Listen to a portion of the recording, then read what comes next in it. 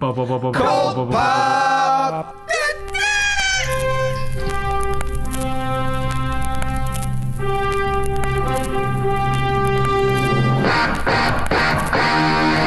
Oh, I got a live one here.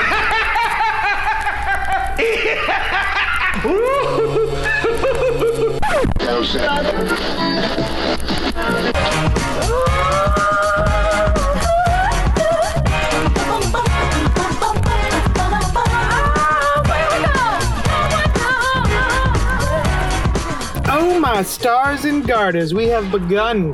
What's up to all our sidekicks and henchfolk out there in the mother-loving Geek Nation? You're currently tuning into the Cult Pop Podcast, episode 801. We're just a group of humans who talk about comics and movies and TV and a once-monthly roundup of current comics on the stands right now.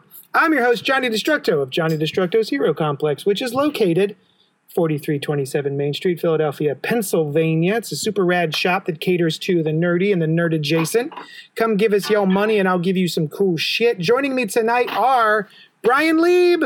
Hey, you guys are human? Dude, that's so crazy. I was raised as a human as well. Oh, wait. This is wild. Raised as? Yeah. So what's up? Do you want to tell us anything? Do you want to tell us anything? Oh, I would love to. We Anyway. don't have time, though. Noel Montochi is also here. Hi, There human. he is. Raised as well as Interesting. identifies as Interesting. spatially, as species. Thank you to everyone joining us live on Facebook, YouTube, and Twitch. If you like what we're doing, you should like and comment, subscribe, and share, and get in the chat and freaking say stuff so that we can say hi back. You can email us at cultpopgo@gmail.com. And just like this fella did, Oh. Christopher St. Saucy Goodnight wrote us in. He asks some questions. What do we got? Hopefully we will have some answers. Question number 1. And we're going to go through and answer as we go. What's the best prank you ever thought of? Were you successful in pulling it off? No. No. Nope.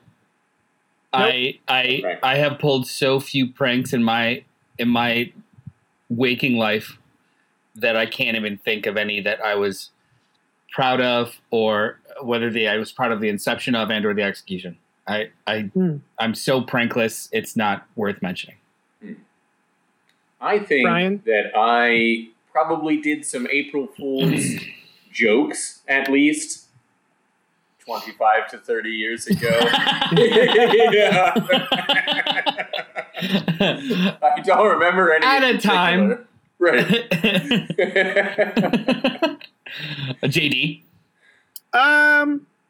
When I worked at Friendly's, which is an ice cream restaurant chain, I worked at what was called what was it called? The bar? It's not the bar, the ice cream bar. So I was the one who was making the sundaes. Oh, shit. And so my brother and his family came in, and I thought instead of, he ordered a big sundae with a lot of scoops of ice cream in it, and instead of scoops of ice cream, I would replace all the scoops of ice cream with balled up pieces of paper, All right. and then cover it with all the different toppings. Okay. He was not tickled. You didn't think it was funny?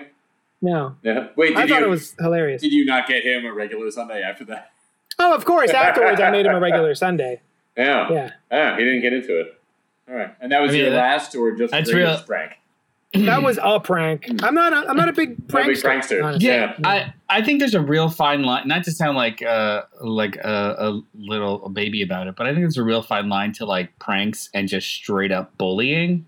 And I've Yeah. never felt comfortable with pranks personally. I, for instance, when somebody says, look over there, and then they're like, made you look, it's like, yeah, of course I look. Because we said, have a "Look social. over there." Yeah, we currently Right. have a social contract to where if you ask me to do something, I will take it in good faith Right. and do something. I thought there was a reason. What's funny? What's Right. funny? Yeah, I did. You know what? I have done that so many times. What's that over there? Generally, if I'm with someone and I'm friendly with them enough to do this, I will be talking to them and then I'll be looking at them straight at them, and then I'll just sort of go,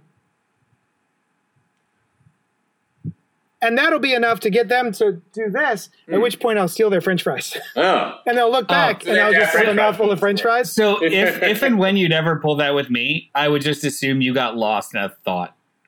Like I would not try and like, what are you looking at, JD? Something else of attention? It would be more a clue that like you just lost the thread of what I am probably spending way too much time explaining. That's all.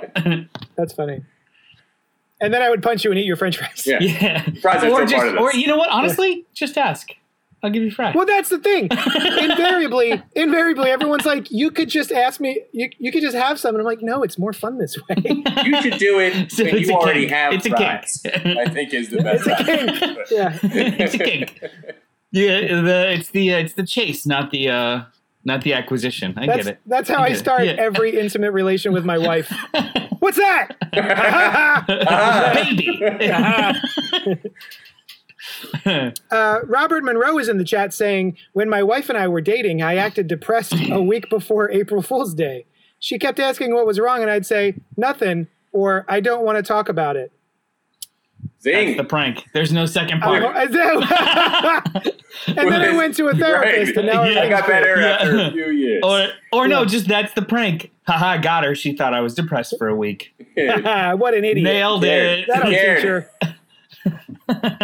And then I'm assuming there's another comment to follow this up. I don't. You know what? Shouldn't be. I hope that's the end of it. Be. Yeah. What are I some made of her the care other about my questions? feelings. What an idiot. What's your favorite Halloween costume from when you were a kid? When I was a kid. Who wants to I go was first? the Invisible Man one year, and I thought it worked really well. I had like a trench coat and a hat, sunglasses, and all wound up in the wrappings. Yeah. I have to go next.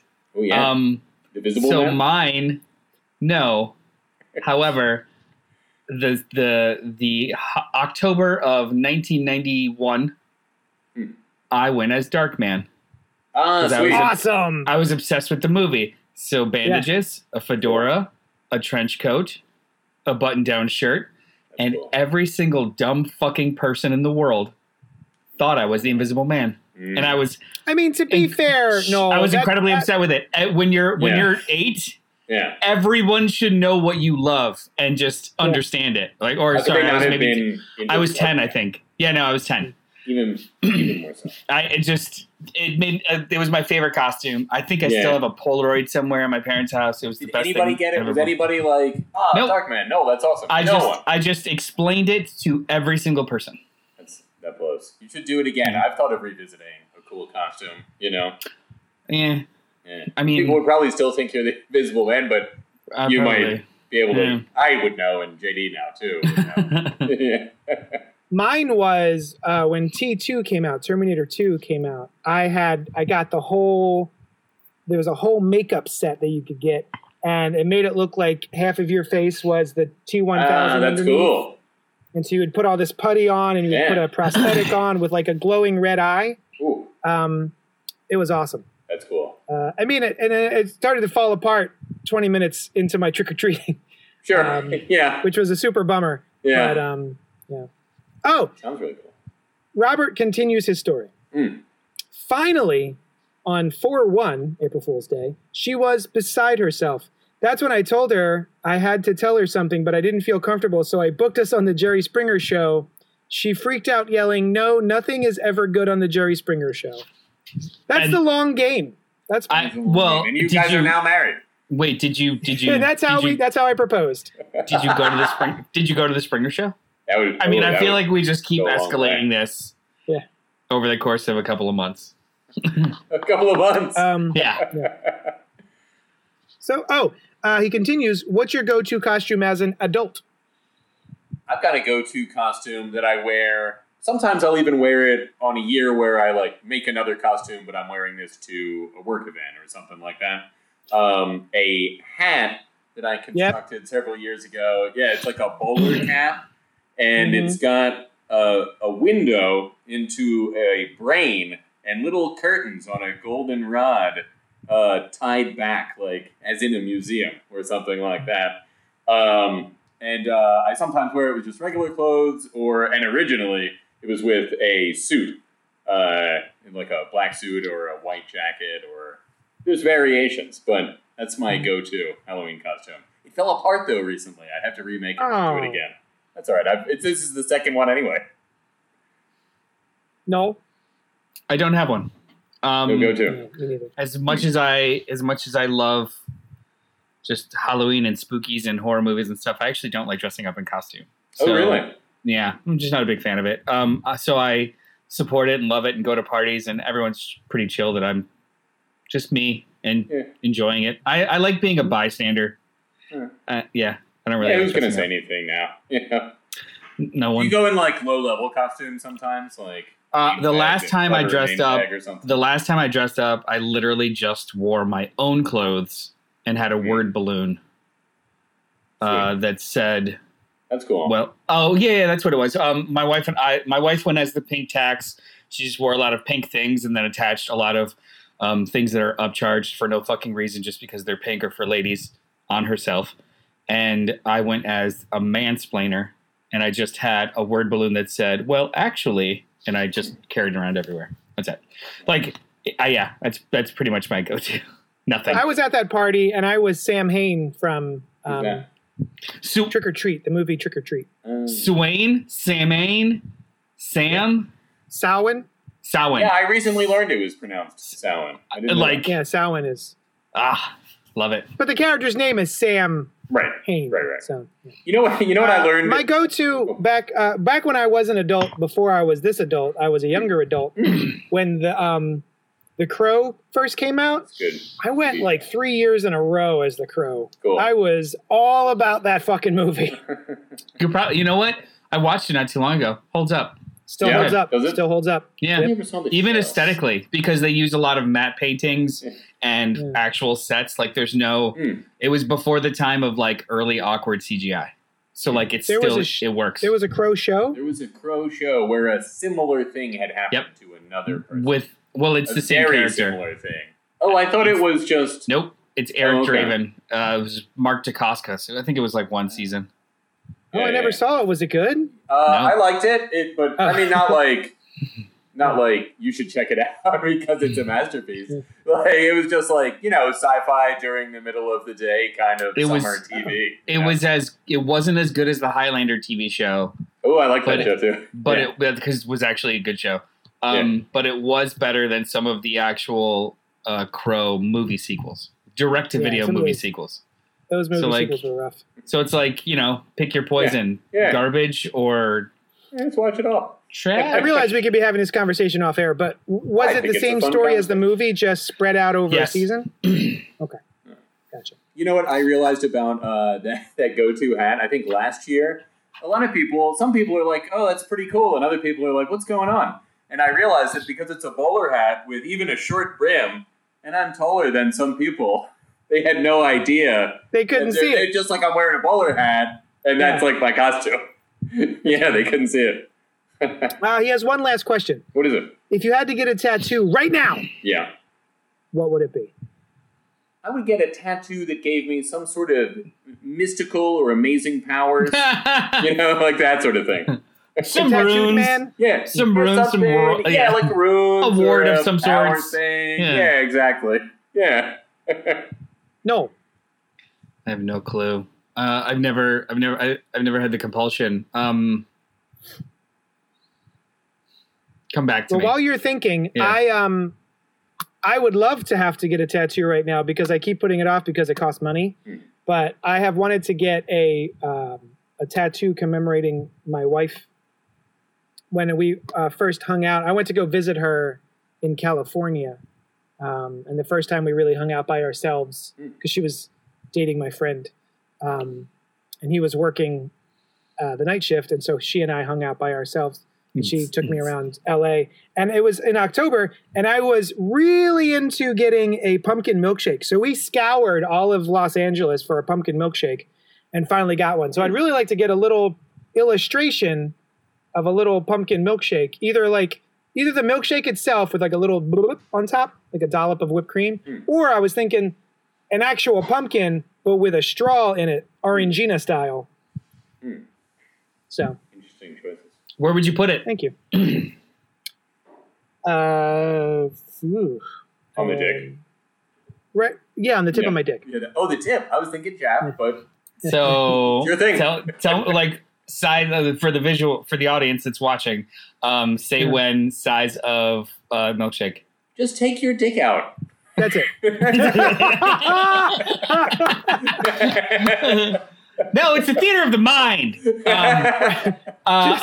know what? I did not expect that to come from Brian. I know what it's going to be. It's going to be realistic sketches of my two cats right here on my chest, just that's with nice. Fucking flames and wings. Oh, realistic. Down to my shoulders. That's cool. Realistic flames and realistic Well, wings. I want my cats on fire. Oh, okay. Like, are they in would it be control of the fire? bat wings or angel wings? Angel wings. Angel wings, yes. So think of it as like so the realistic cats in the front, and to accentuate the image, we've got wings and flames, just like 3D. Yeah. Yeah, obviously. Robert Monroe says, I have a horror makeup book from the early 60s that had instructions for a zombie. I wore it to a Halloween party, and people said it was so disturbing that they couldn't look at me. That's nice. Yeah. Good job. That's good. Kinda That's dope. well applied. Yeah. All right. Tonight marks the 801st episode of the Cult Pop Podcast, which will be our final Monday night live stream. We will be taking off next Monday, which is actually Halloween, and we're going to be returning Wednesday, November 2nd, for a potentially exciting all-new Cult Pop Podcast experience. For now, the details and surprises regarding the rebooted show will be kept under wraps. But if you pay attention to our socials for the next week and change, we'll be posting some teases as well as opportunities to participate. Until then, though, don't read the solicits, don't watch the trailers, don't look for spoilers. Just meet us here Wednesday, November 2nd, and you won't be disappointed. Now, Noel wrote that. I'm just reading it. I can't promise you won't be disappointed. I can. If you're here, the bar will be slightly higher. You won't be disappointed. It's fine. Still the You're the happy same now. time. Still the same time, says Robert. It might be a touch earlier. Yeah, a touch. We're thinking like 8:30, maybe? Yeah. Probably going to be 8:30. But we have not yet fully decided. But I guess we're I aiming- guess we've now decided. Well, we're aiming for 8:30 to 10, a 90-minute show.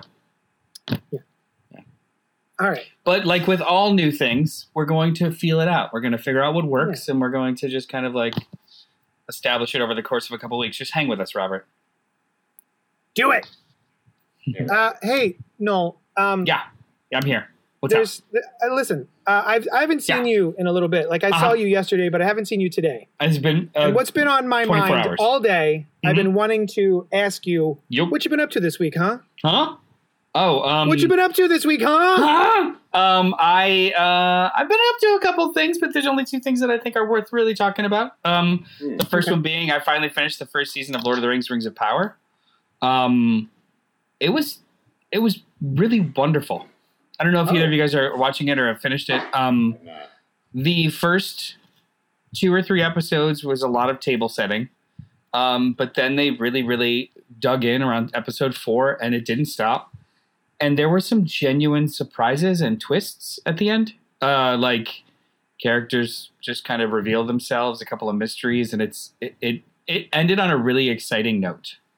So I'm in. I could totally see going back like a couple of years from now, and yeah, season 1 was solid, but season 2 through 4 were fucking dope. Not unlike the Lord of the Rings movies, where the first one's just a lot of table setting, a lot of setup, and then just ends really well. It's kind of what this was like. Those books and stuff, it really doesn't get going until book 3. Of the book 2 is hella difficult too, because when they break the Fellowship up, it's written as 2 separate books with alternating chapters. Yeah. So you have to read, like if you're really invested in Sam and Frodo, you still got to read through 2 chapters. The book doesn't intercut. The show doesn't have that problem. There's a lot of very appealing subplots, and what's cool about it is that it's still it harks on things that are similar to fans. Like it's based off of the written history of Middle Earth from thousands of years ago. So they make allusions to stuff that you already know from like the beginning of the Lord of the Rings movies, like when they tell a story of Middle Earth. But it still is really enjoyable and entertaining because you don't know, if you know all the details, then the show's not for you. You've read it and memorized it. It's fine. But it still has some really fun surprises. Is it stuff that has been published before? No, I thought they were making up more of their stuff, like the mechanics of it has. So it's based off of the appendices and the Silmarillion, right? Yeah. So it's in there. It was just like this happened, this and this person did this and this and that, and they're filling in all the gaps with new characters that interact with those characters and stuff. So I like the Silmarillion. A lot of people do not, but it's cool. Yeah. It's history. It's like a history textbook. History. Yeah, Middle Earth. Yeah. But right on. You might like the show. Rings of Power on Prime Video. Go watch it, says Noel. Check it out, says Noel. The other thing that I started playing was Marvel Snap. Have you guys seen this or tried it yet? Yeah, I don't know about it. It's a mobile game. It's on iOS and Android. The only reason why I know about it is because there was a really funny commercial on TV about it. I am not a gamer, and I wouldn't consider mobile games really gaming. It's just things that you do passively between moments. Sure. But it's this really easy, really fun card battle game where you just build a deck and constantly just play against other players. And it's fun as hell. It's very easy and really fun. Yeah. I know friend of the show, Brandon, is playing it. Yeah. I'll gush with him about it next Sunday. It's a really fun, low impact game. A lot of times I find myself with an extra, not enough time to do anything intense, but enough time to get bored, right? So something like this that's just in and out. It's really nice. But yeah, for me, that's about 3 seconds. Yeah. Well, you could do it while watching the kid because it's low impact. Anyway, that's all I've been up to. Right on. Well, Brian. Hey, how's it going? What have you been up to this week, huh? I watched the centenary special and regeneration episode of the Jodie Whittaker Doctor Who. It's the centenary of the BBC, not the show. The 60th anniversary. I'm sorry, what is the word you're saying? 60th. The 100th anniversary. The centenary.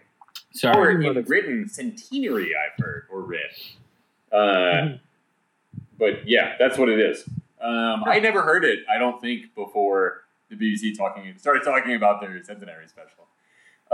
Anyway, this was, I think, the best episode of this Doctor so far. And that's it. So this is the best. This is her best. Just in time. Yeah. Just in time. She had some cool moments. I think the show writing failed her. I think she was great as the Doctor, and the show was not great, unfortunately. Yeah. But she was really good in this, and the story was very cool.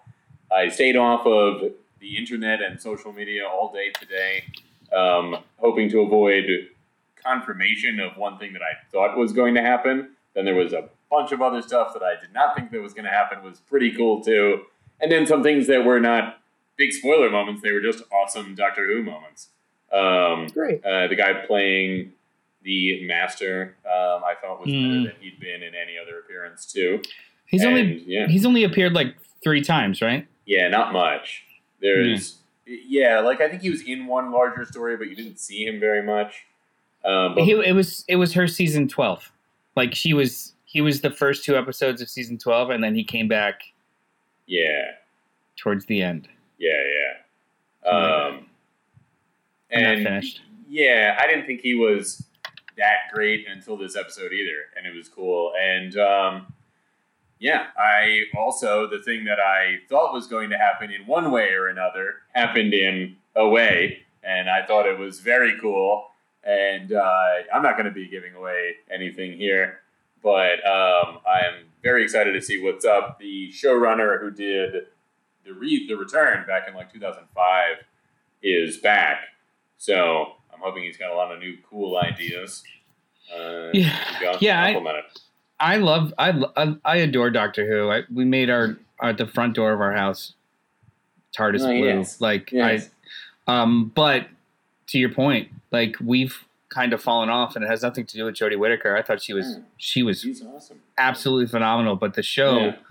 started feeling non-vital and pretty mid. It just felt mid. Like there was random episodes that were really, really good, but they abandoned full arcs for that first season, and it was just like, okay, it didn't really feel very vital to catch every single episode right away, and then just kind of fell off, and it doesn't feel like it ever really recovered.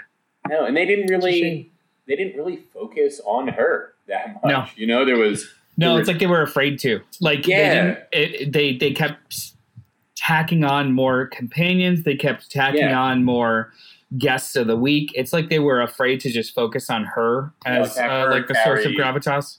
The show, like the major person in the room. My stepdad pointed out how unfortunate, but that she embodied a number of negative female stereotypes that women would want to move away from, you know, in general, in positive representation.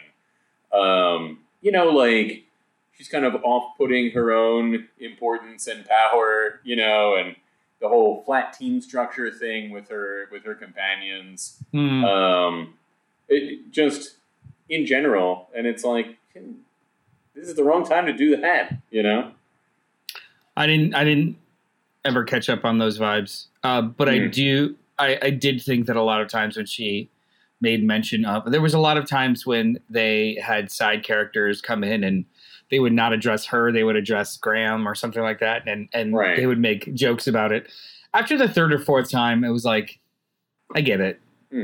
Okay. Like, she never really stepped in front of the group. Right. And I like, she's awesome, but they just did it. I think, like I mentioned, that the whole flat team structure, you know, she kept saying, no, we're all equals. And it's like, no, you're the doctor. You're not. You're the doctor. You're the one who knows what's going on and will fix this problem. But her last bit was cool in parts. Flux, like six episode series, and then this was great. And who knows what will be in the future? They often try to get doctors back for decade celebration. I won't spoil it, but I did see the regeneration, and they are returning. They're not returning until next November. I know, right? For 3 episodes. Yeah. So in the interim year, I'm gonna try and finish her run because we fell off. But my wife has never watched Tennant's run.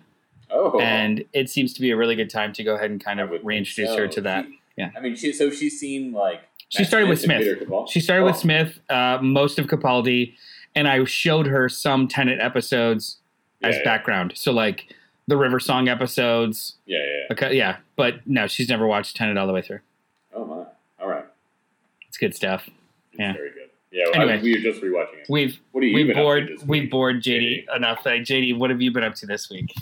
Yeah. Oh, well, speaking of Dr. Whomst, Matt Smith, I have been watching Game of Thrones House of the Dragon, which is streaming on HBO Max. I loved Game of Thrones. We used to get together with friends, groups of friends, specifically just for Game of Thrones night.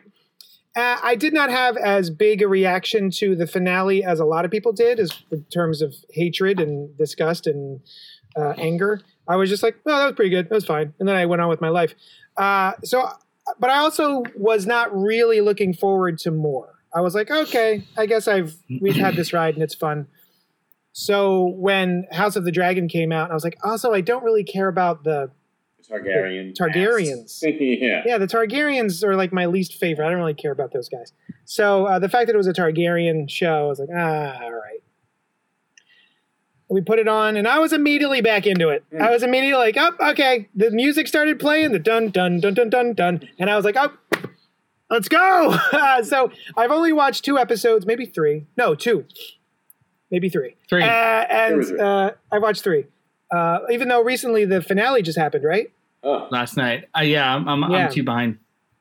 So my wife and I have really been enjoying the House of the Dragon. Nice. It's a lot of fun, and Matt Smith is awesome in it. Brian, have you watched it at all?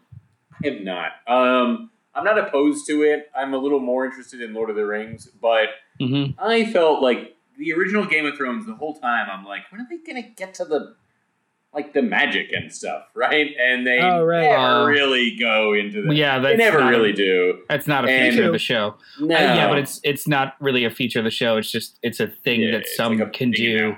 I think only the one Red Priestess ever really practiced magic during the course of the show. Any kind of magic stuff, like the girl in the book who can turn into a bear, or the White Walkers, or when's that gonna really explode? Yeah, and I didn't feel like it did. And then the last season, I never was into it as many people, so I wasn't as upset either, JD. But I was like, what the fuck was that? What is going on here with this? And I, like many people, which is weird, so quickly after it was like, yeah, that was over. Now I never need to see that again. Yeah. JD, we watched the finale together. I think it didn't bother me at all. Like plot wise, everything lined up how it was supposed to, and I was okay with it. I think at that point though, it had been 8 seasons. The first 4 or 5, which were entertaining but plotting, I was ready for it to be over. Like I was ready for an end. So I didn't care that they were like speeding things through things, that they were getting to lands faster, that they were doing jumps. I didn't care about that. I was like, yeah, let's roll. Yeah. That's cool. Yeah. I actually want to know how this ends. Let's go. And the episode before too. Like there was the last episode and the one before where the looming threat was taken care of. Yeah. It was relative ease. and then had nothing to do with the finale at all. Like so many different possibilities of what might be happening, and like none of the more interesting ones seemed to take place. I was pretty okay with that because it was a cool shock, and then also there were so many plot threads. Yeah, they needed to start. They couldn't wait for 1 hour to like put them all in one. But before we move off House of the Dragon,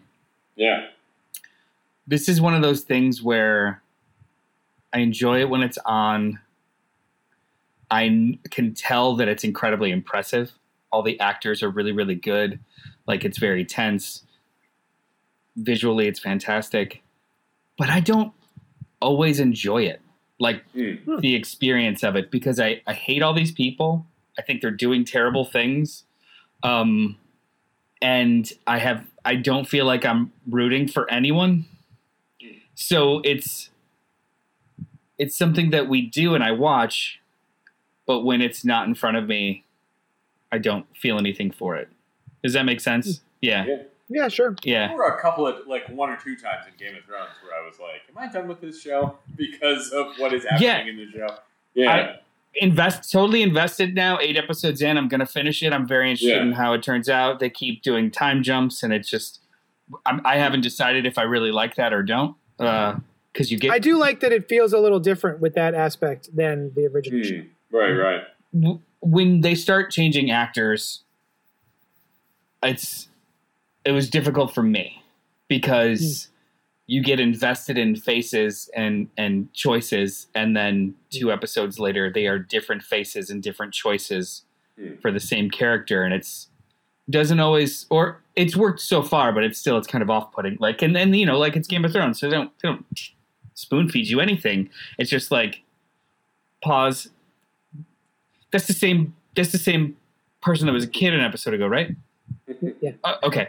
Like it's it is an incredibly impressive show, and I'm very excited about the finale, and we'll see what happens. But if there's a 2-year gap in between, I don't know if I'll continue. Yeah. We'll see. Yeah. Hey, I have an interesting thing that has never happened before on what you've been up to this week, huh? JD, I have watched Bad Sisters now. Hey! Yes. The show that you spoke of earlier and loved, and I thought it was really great too. Wonderful. Tamara and I were real invested. I think we finished the whole thing in a couple of days. Yeah. We were really into it. We were watching it as it released, so we had a week in between each one. Yeah. Which was rough sometimes. It was nice to be able to be like, let's do it. And then last night we did 3 in a row and stayed up really late. Because, you get to the second to last one and you're like, well, how does it turn out, Yeah. It was cool. I called the So whatever deal. Yeah. And Tamara called a little bit of the attendance stuff, but I'll tell you what, none of that. I really wanted to know who it was, but the whole way it played out. Now, I'll tell you what. One character at one point accidentally does something that made the show less fun after that. It was a big thing that the character accidentally did, that they were very upset by. And after that, I was like, yes. Man. Oh, yeah. Everything up to here was like frolicking in the murder. And then shit got real. Got real. I was like, frolicking in the murder. Yeah. I'm it turned out well. Not paying attention. Good. Yeah. We're just talking about frolicking through a field of murder. Yeah. No, I agree. That thing happened, and I was like, all right. Yeah. Yeah. Okay. But I'm glad you guys enjoyed it. I had seen, the alerts come up on my phone that in the chat. I thought it said Len had watched. He did too. But he did also say that. No, he chimed in great. also. I'm the only one still Awesome. that hasn't watched it yet.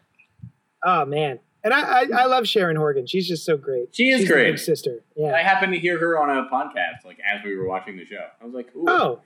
Yeah. Send me that podcast if you think of it. I will. All right. And then my other thing was, speaking of sexy times, like House of the Dragon, which is not really sexy. There's a lot of like the dragons. It's incest. It's all incest. Gross. Interview with a Vampire has a new television show on AMC Plus, and it is a retelling of the film or the book, I suppose. But it takes place in modern day, and we're still in the middle of a pandemic. And actually, I'm not entirely sure what the relationship is. If someone could tell me this, I'm not sure what the relationship of this TV show is to the movie. This Tom Cruise and Brad Pitt and Antonio Banderas. Because at the end, so the first movie, the only movie is the first one. Well, there were two movies. Christian Slater is a journalist, and one of the vampires is giving his story to the journalist who's writing a story about it, and they're recording it on tapes and everything. But in this show, that conversation between him and the journalist took place back in the 70s. And now they are revisiting the story. So I can't tell if it's actually supposed to be a sequel, a slightly rejiggered sequel to the movie. And now we're getting the real story. Because there was, the journalist even says, I was high back then. There was holes in your story that I never followed up on, et cetera, et cetera. And so, I've only watched the first episode because it was free on Shudder, I think it was, or something. And it was very, very good. It was very gay. Like in the books and the first movie, Lestat and Louis it's very just sort of implied. They just kind of skirt around. But this is like straight on having at it, which is kind of cool. They don't really shy away from it. It's gay as hell. So that's kind of cool. My understanding is... Go ahead. No, I'm just saying Christopher Goodnight says, loving Interview with a Vampire. My understanding is that it's not unlike Watchmen, how it's not a sequel or remake or anything really specific. It's just kind of like a reinterpretation, continuation of the book. Great. So awesome. people that have watched the movie, they'll still kind of understand the context. People that have only read the book will still understand the context, and it's kind of like a continuation or just a what if only from that starting point. Can I tell you? And guys? like in this, Louis is black. Louis is a black pimp, basically back in New Orleans when he first becomes a vampire. So that's a very different.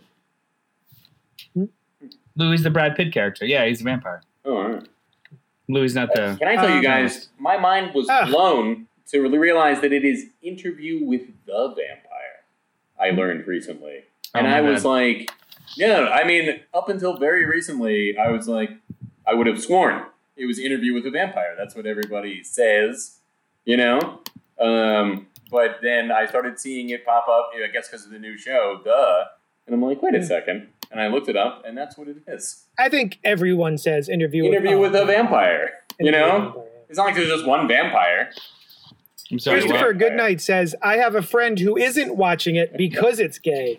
Well, Why? your I friends- don't understand shit like that, man. Hey, It's if a they romance. don't, Who cares? if they don't want to watch it, it's not like they're actively discouraging or against it. But I don't understand. Well, it I don't either. know. But But, no, I mean, they're not necessarily, you know. yeah. But yeah. Oh. I mean, if not going to go down that rabbit hole. It's fine. Oh. It's fine. Okay. Well, I mean, it's like okay. I will. Okay. It's so as a straight male, I am Yeah. titillated by opposite sex, the majority opposite sex kind of intercourse, right? Sure. Yep. So This all tracks. Go on. yeah, so I've like been there. so if the goal of what I'm watching is just to titillate, it will be Mhm. straight porn or Sure. just straight content. Sure. But if the goal is to just tell a story that involves heterosexual or just, you know, gay relationships or LGBTQ plus relationships, Yeah. my intention is not to be titillated. So there's nothing that I should object to in that No. content. If you are watching it to be titillated and it's something else, then yeah, I don't want to watch it because it's gay. Because all I'm watching it for is to get off. All right. Does that make sense? So like Yeah. somebody that's just like, I don't want to watch it because it's gay. It's what's your intention? Yeah. I mean, I wouldn't do that either or abstain from it for that reason either. But I Yeah. just mean, like, I can't say No. someone is wrong for not wanting to watch something. In defense, there's some Yeah. content that I feel is not for me. Sure. It's not made for me. Yeah, It's got yeah. references that aren't like intended for me to understand. There's Yeah, books yeah. like that, and there's music like that, and there's movies like that. So if somebody were like, "Hey, did you see this?" and I was like, "Oh, I didn't think it was for me," and then they give me a heads up or yeah, probably not. Okay, I didn't watch it because it was XYZ, but just as a level, it just seems really silly. Yeah. I remember someone on my wife's side was talking about queer storytelling, and she wound up saying something like, "Oh, she questioned whether or not I would. Oh, do you really want to watch like a gay romance?" And I'm like, "Yeah, why not? It's a why wouldn't I? It's a romance. What? I was confused by the question. I was like, am I misreading this? Do I really want to watch it? It's got a gay romance, and it's like, oh, I don't. Yeah. I'm a human being. They still get I am together. able to feel feelings. I'm Yeah. able to emphasize, not emphasize. You can emphasize it if you like. Empathize Yeah. with someone who's having feelings about someone, and just because it's another guy doesn't mean I can't translate that in my head to a woman. Like I Yeah. can understand and relate to romantic feelings towards another human being, so it doesn't really bother me. And either be way. happy for it. Like, All- I'm Yeah, glad I'm they like, got oh, together. yeah. Yeah. all like Yeah. like if it's emotionally relatable, then all the details don't really matter. However, there are some things that I've read and seen where I do not understand the references, and or I feel like, is this a thing? It's on your shelf right now, Getting It Together. It's a very gay book, and it's just about gay relationships and just a group of By queer Sina friends. Grace. Yeah. They make a lot of references and a lot of jokes with a baseline that just doesn't exist in my world. So I had to like look things up, and then some things it's like I was reading it and I just knew like, oh, this hits somebody else a lot stronger than it hits me. Same thing with Kieran Gillen. A lot of Kieran Gillen's books, right? Yeah. Like it's almost like, oh, this isn't really for me. I can tell that it's good, but they're making specific references to gay dating that I have never heard before and or experienced. So like that joke that's related to it, that's not a joke for me. Okay, cool. Still a good book, but stuff like that I could totally see being like, ugh. But I remember we're all the same age. I remember growing up in intolerant places, and you had to go out of your way and or never got to see movies like Boys in the Hood or really anything from John Singleton or the Hughes brothers, because they were considered black movies. Yeah. Like, oh, you're going to go see a black movie? Not to be confused with Death Becomes Her, which was a black comedy. Yeah. But you know, living in like callback. Middle Florida, you know, there was no place to, or you'd have to like travel outside of, and like they just assumed you weren't for that audience, even though they were great movies and for everyone. Like, so I get it. It's annoying, but I get it. All right, that is what we've been up to this week. Huh? If you like the show and you're here, maybe you like the show, you should like and subscribe. You can join us on Facebook if you look for Cult Pop Podcast. You can become a patron to help us keep going, keep the lights on, keep this bisexual lighting on. If you go to patreon.com/JohnnyDestructo, or you can come down to my shop, Johnny Destructo's Hero Complex, located at 4327 Main Street. Or, so I made a shirt. I've been in Halloween mode, and I realized I never drew a Michael Myers t-shirt. Never? So I actually went ahead and designed this Michael Myers t-shirt. So it's like half Michael Myers. You got a little bit of a skull in there. You've got the crossbones, which are actually butcher knives. So this is my... If you like Halloween, if you like Michael Myers, even if you hated Halloween Ends, hit me up. They're $20. I'll mail it to you. What if you're a big fan of painted Captain Kirk masks? That even better. You get one? Yeah. Yeah. So that's the buzz. That's buzz around town. Come get one. Let's move on to our main review of the evening. It is called Redneck, Volume 1, Deep in the Heart. It's an Image Comics publication. It's written by Donny Cates, which is one of my favorite writers, and I'm surprised I've never read this one, with art by Alessandro Esterin. The solicitation is as follows. The Bowmans are vampires who have quietly run the local barbecue joint in their small town for years, living off cow's blood. Their peaceful coexistence ends as generations of hate, fear, and bad blood bubble to the surface, making it impossible to separate man from monster. So, Noel's got it up on the screen. Oh, there it is. I will also have it up on the screen in just a second. Yeah. Boop, bop, beep, blarp, share. Sklurts. It'll work. There it is. Redneck.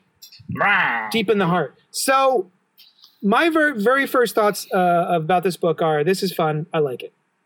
It shows us an emotional side to vampires that I don't think I've seen very often. Yeah. These vampires feel a little different than a lot of the ones that I've seen.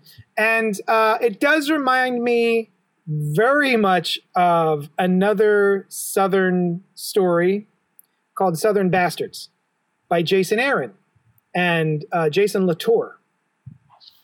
I think in Southern Bastards, there's also a barbecue joint that's run by the protagonists or antagonists of the story, and it takes place in Texas, et cetera, et cetera.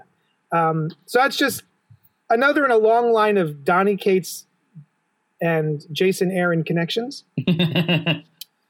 So, I think this is great. I actually liked Volume 1 so much that I started reading Volume 2 immediately. So what did you think? Noel, you're the one who told us to read this. You forced our hand. Tell us why. Most of the reasons that you already mentioned. There was something. So this is also a Donny Cates book that just kind of totally fell by the wayside for me. I didn't start reading it until it was 20 or like 30 issues in. But I wanted to go back after reading God Country, like look up his other Image stuff. Oh yeah. That's great. So I picked this first trade up. I think I picked up the first two trades. And at Johnny Destructo's Hero Complex? At Johnny Destructo's Hero Complex, located at 42.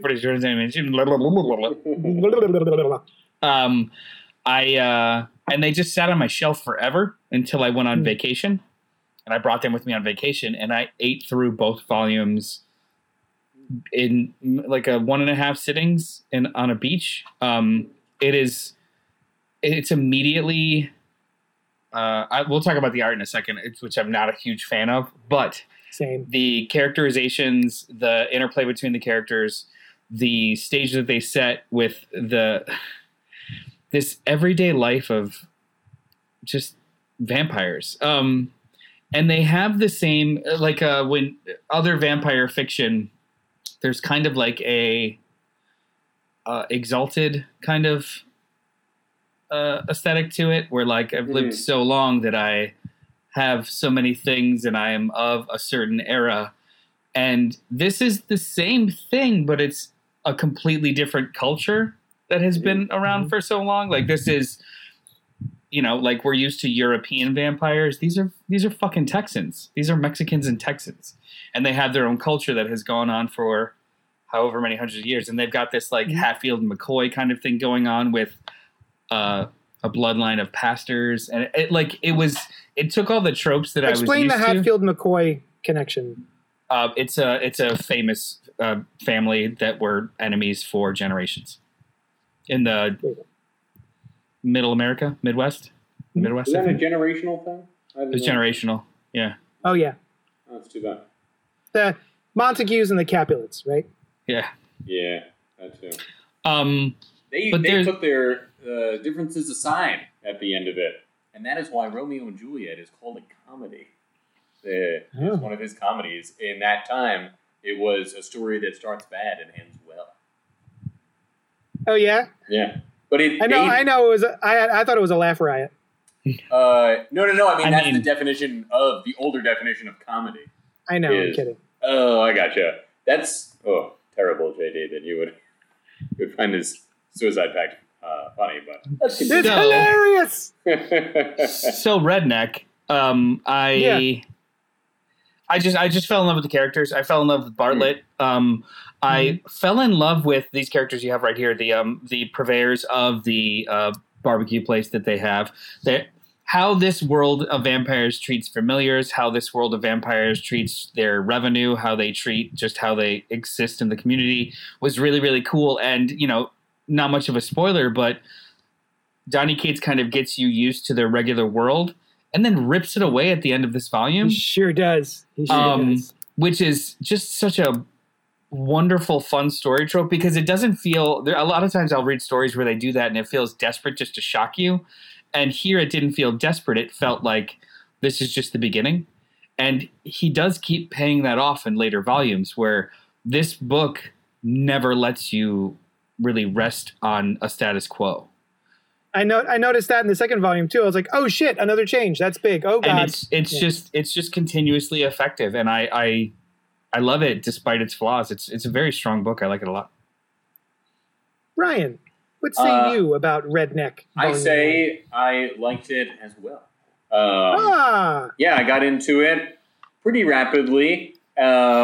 And it was one of those books that kind of starts off, and before you know it, all kind of stuff has happened. Yeah. Yes. You're just like, oh, here we are in the normal world, and now this big thing is happening, and what have you. And you're getting introduced to a lot of stuff. I thought they pretty masterfully worked in the backstory of the main character.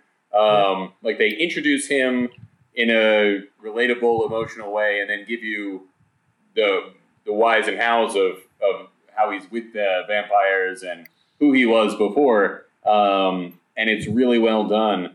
I agree about the art. The art is fine for this story. It's not taking me so far out of it, but I'm not super into it either, Right. Yeah. Agreed. Yeah, it services the story. It doesn't really accentuate it. The art's not the feature. It's just functional. If it were like a superhero story, I would probably dislike the art, but given the tone of this tale, it's fine. It works okay. I did have a couple of thoughts that I thought were interesting. The new vampires are stronger is an interesting wrinkle. That's an unusual thing that I don't know if it pays off later or if it was just for this. But like you said, JD, that's a different take on vampires. They are not they're not into going around killing people.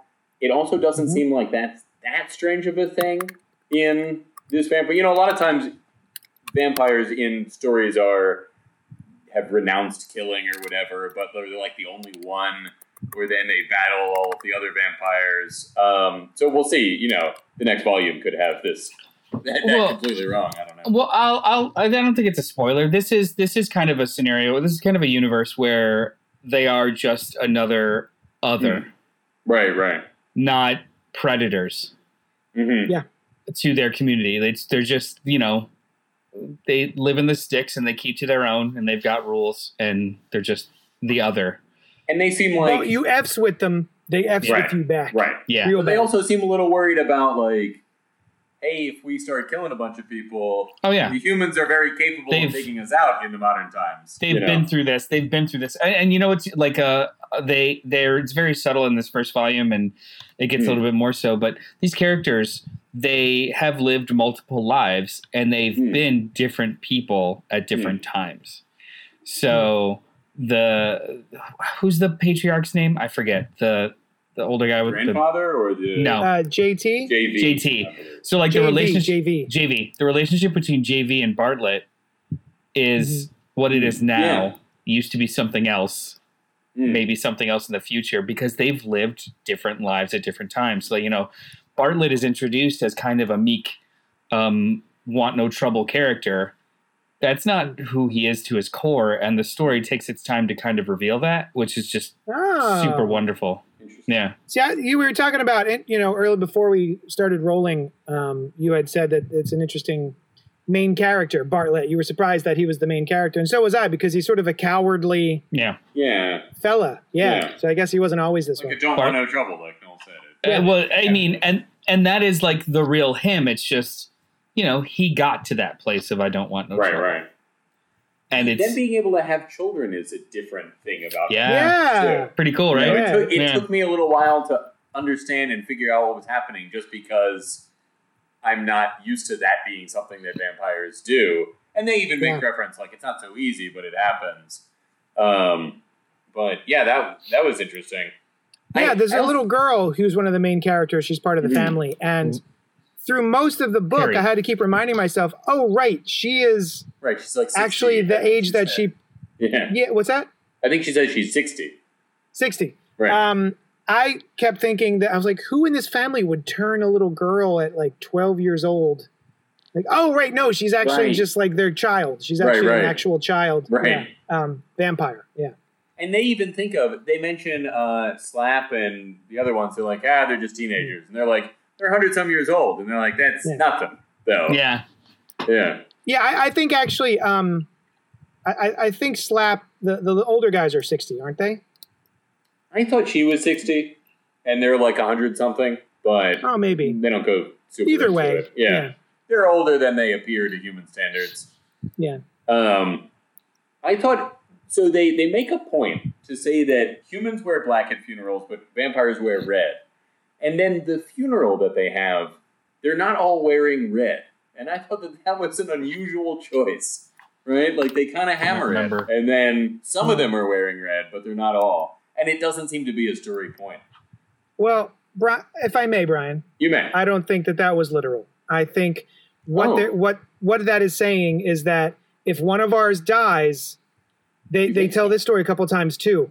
They will F everyone up. They will raise a town. If one of their guys dies, they will raise an entire town because they might not get the guy who really killed him. So we got to kill everybody in this town. They do say that. So you don't want to mess around with something like that.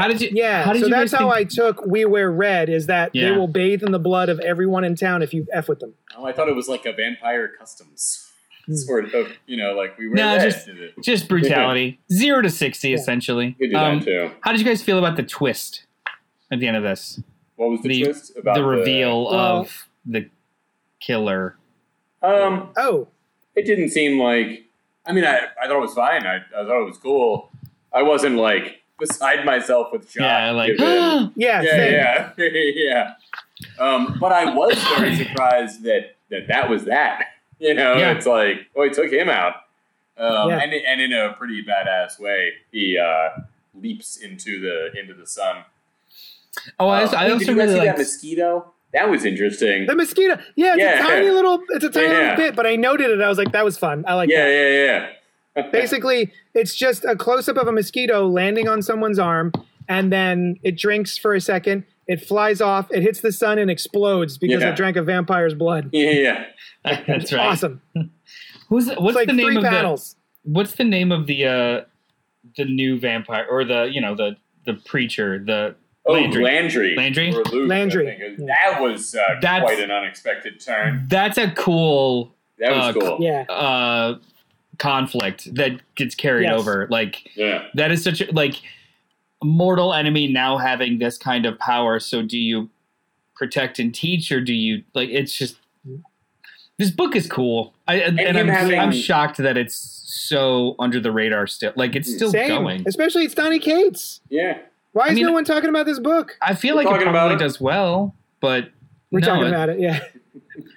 And I think it's on hiatus too. So like there's 5 trades out, or maybe 6, 5 trades out. And it was, I think they're in the middle of the last arc, but this is not anyone's priority. Like this comic, everyone that's working on it, it's their side gig. So I don't know. Another book that this kind of reminds me of is, it's a good sister book to this, is called Moonshine, which is, so this is redneck, and the pun being, of course, rednecks in the South, but also rednecks from being bit. Yeah. But also Moonshine is prohibition werewolves in the 1920s. So I'm a sucker for those kind of punny names. You know? We hadn't brought it up before, but I do really like that. It's very clever, the title of the book. That was the first thing I noticed. Is, before I even knew who Donny Cates was, I saw this book come out and I was like, nice. I like it. The Father Landry thing that you mentioned, I think was fascinating. I think that's really... I liked the book before, and then when they did that, I was like, oh, this is provocatively interesting. This sort of emotional interplay between the two of them, and why Bartlett does it, because he had been abandoned, and he's like, no, we can't do that. It's out of kindness. And then Landry accepts it, accepts the outstretched hand. And I don't know if that continues non-contentiously, but it was cool. Yeah. It's interesting to follow that through in volume 2. Oh, I imagine. Yeah, that was one of the major things. The twist of who the killer was fine. Mm-hmm. That scene is the one that made me love the book. The scene with Bartlett and Landry was the one that I was like, oh, we're doing something a little different here, and I really enjoy this. Especially when you're dealing with generational trauma and 2 different families who've been at war for for a reason, right? That we find out in volume 2. Did we find out in volume 1? In volume 1, at least what started it off. Maybe not what kept it going, but it's got an emotional core to the book that I find surprising. It's a good comic. It's a very good comic, and I like. Highly recommend. Moonshine is like same kind of book-ish. But that's drawn by Eduardo Risso, which means its artwork is... I didn't have the same kind of emotional connection to Moonshine than this, but more so Donny Cates' Baby Teeth is actually a really good companion book to this, which is another one of those cute title names. It's essentially just a single mother who finds out her unborn is the Antichrist, and a lot of people want to kill it, but she's like, no, but it's my baby. So she's on the run with the Antichrist, and it's a really fun book too. Surprising. That's cool. Baby Teeth. Yeah, I read the first issue of this for the podcast when it first hit, like a decade ago or whatever. And I remember, the only thing I really remember from it is that the woman is going through labor. She's on her way to the hospital and she's going through labor, and each one of the contractions creates a earthquake. Because it's the Antichrist. On that note, that Little Demon show that I've mentioned in What You've Been Up To This week has been really cool, similarly about an Antichrist, and has been surprisingly moving a story forward. It's not, because you could easily just do Antichrist in suburbia and just do different things every week but return to the same setting. And it has not been doing that. And I think it's holding up even more now than when I reviewed it. This is the Aubrey Plaza cartoon? Yeah, Danny DeVito and Lucy DeVito plays, his daughter plays his daughter, the Antichrist on the show. Yeah. Oh, right. Yeah. And Aubrey Plaza is her mom. Yeah, it's good. Awesome. Yeah. Nice. Mm-hmm. I watched an episode or two because Ray has it on in the shop. Yeah. We cycled through, what's that show called? What is it? Little Demon. The Over the Garden Wall. Oh, I love that. Is a good one. It's so good. Yeah. I haven't seen it anyway. I think since it came out, but I loved it. It always winds up on our TV in October. Yeah. All right. Anything else before we hit the dusty trail? No. Good book. Everyone should pick it up. Yeah. Yeah, pick it up. If you're interested, Donny Cates, Lissandro Estherren, and this is called Redneck Volume 1, Deep in the Heart. I am smack in the middle of Volume 2. I just read Volume 1 today, and I just kept reading until the podcast. So, check it out. All right, guys. We told you everything you need to know, right? We're not here next week. We'll see you November 2nd. November 2nd, which is a Wednesday. Wednesday, November 2nd. Wednesday night. We'll put details on our social medias. If you don't follow, like, comment, subscribe, jump on, and we'll give you as many details as we want to. Just be here. Yeah.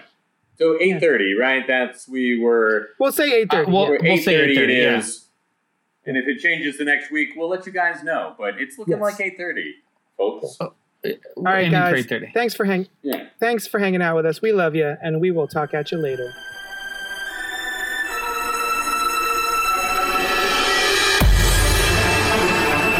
Thanks so much for listening to Spoiler Alert. Check out all our shows, including the Cannibal Horrorcast, where we review classic and contemporary horror. Oh, it's so spooky!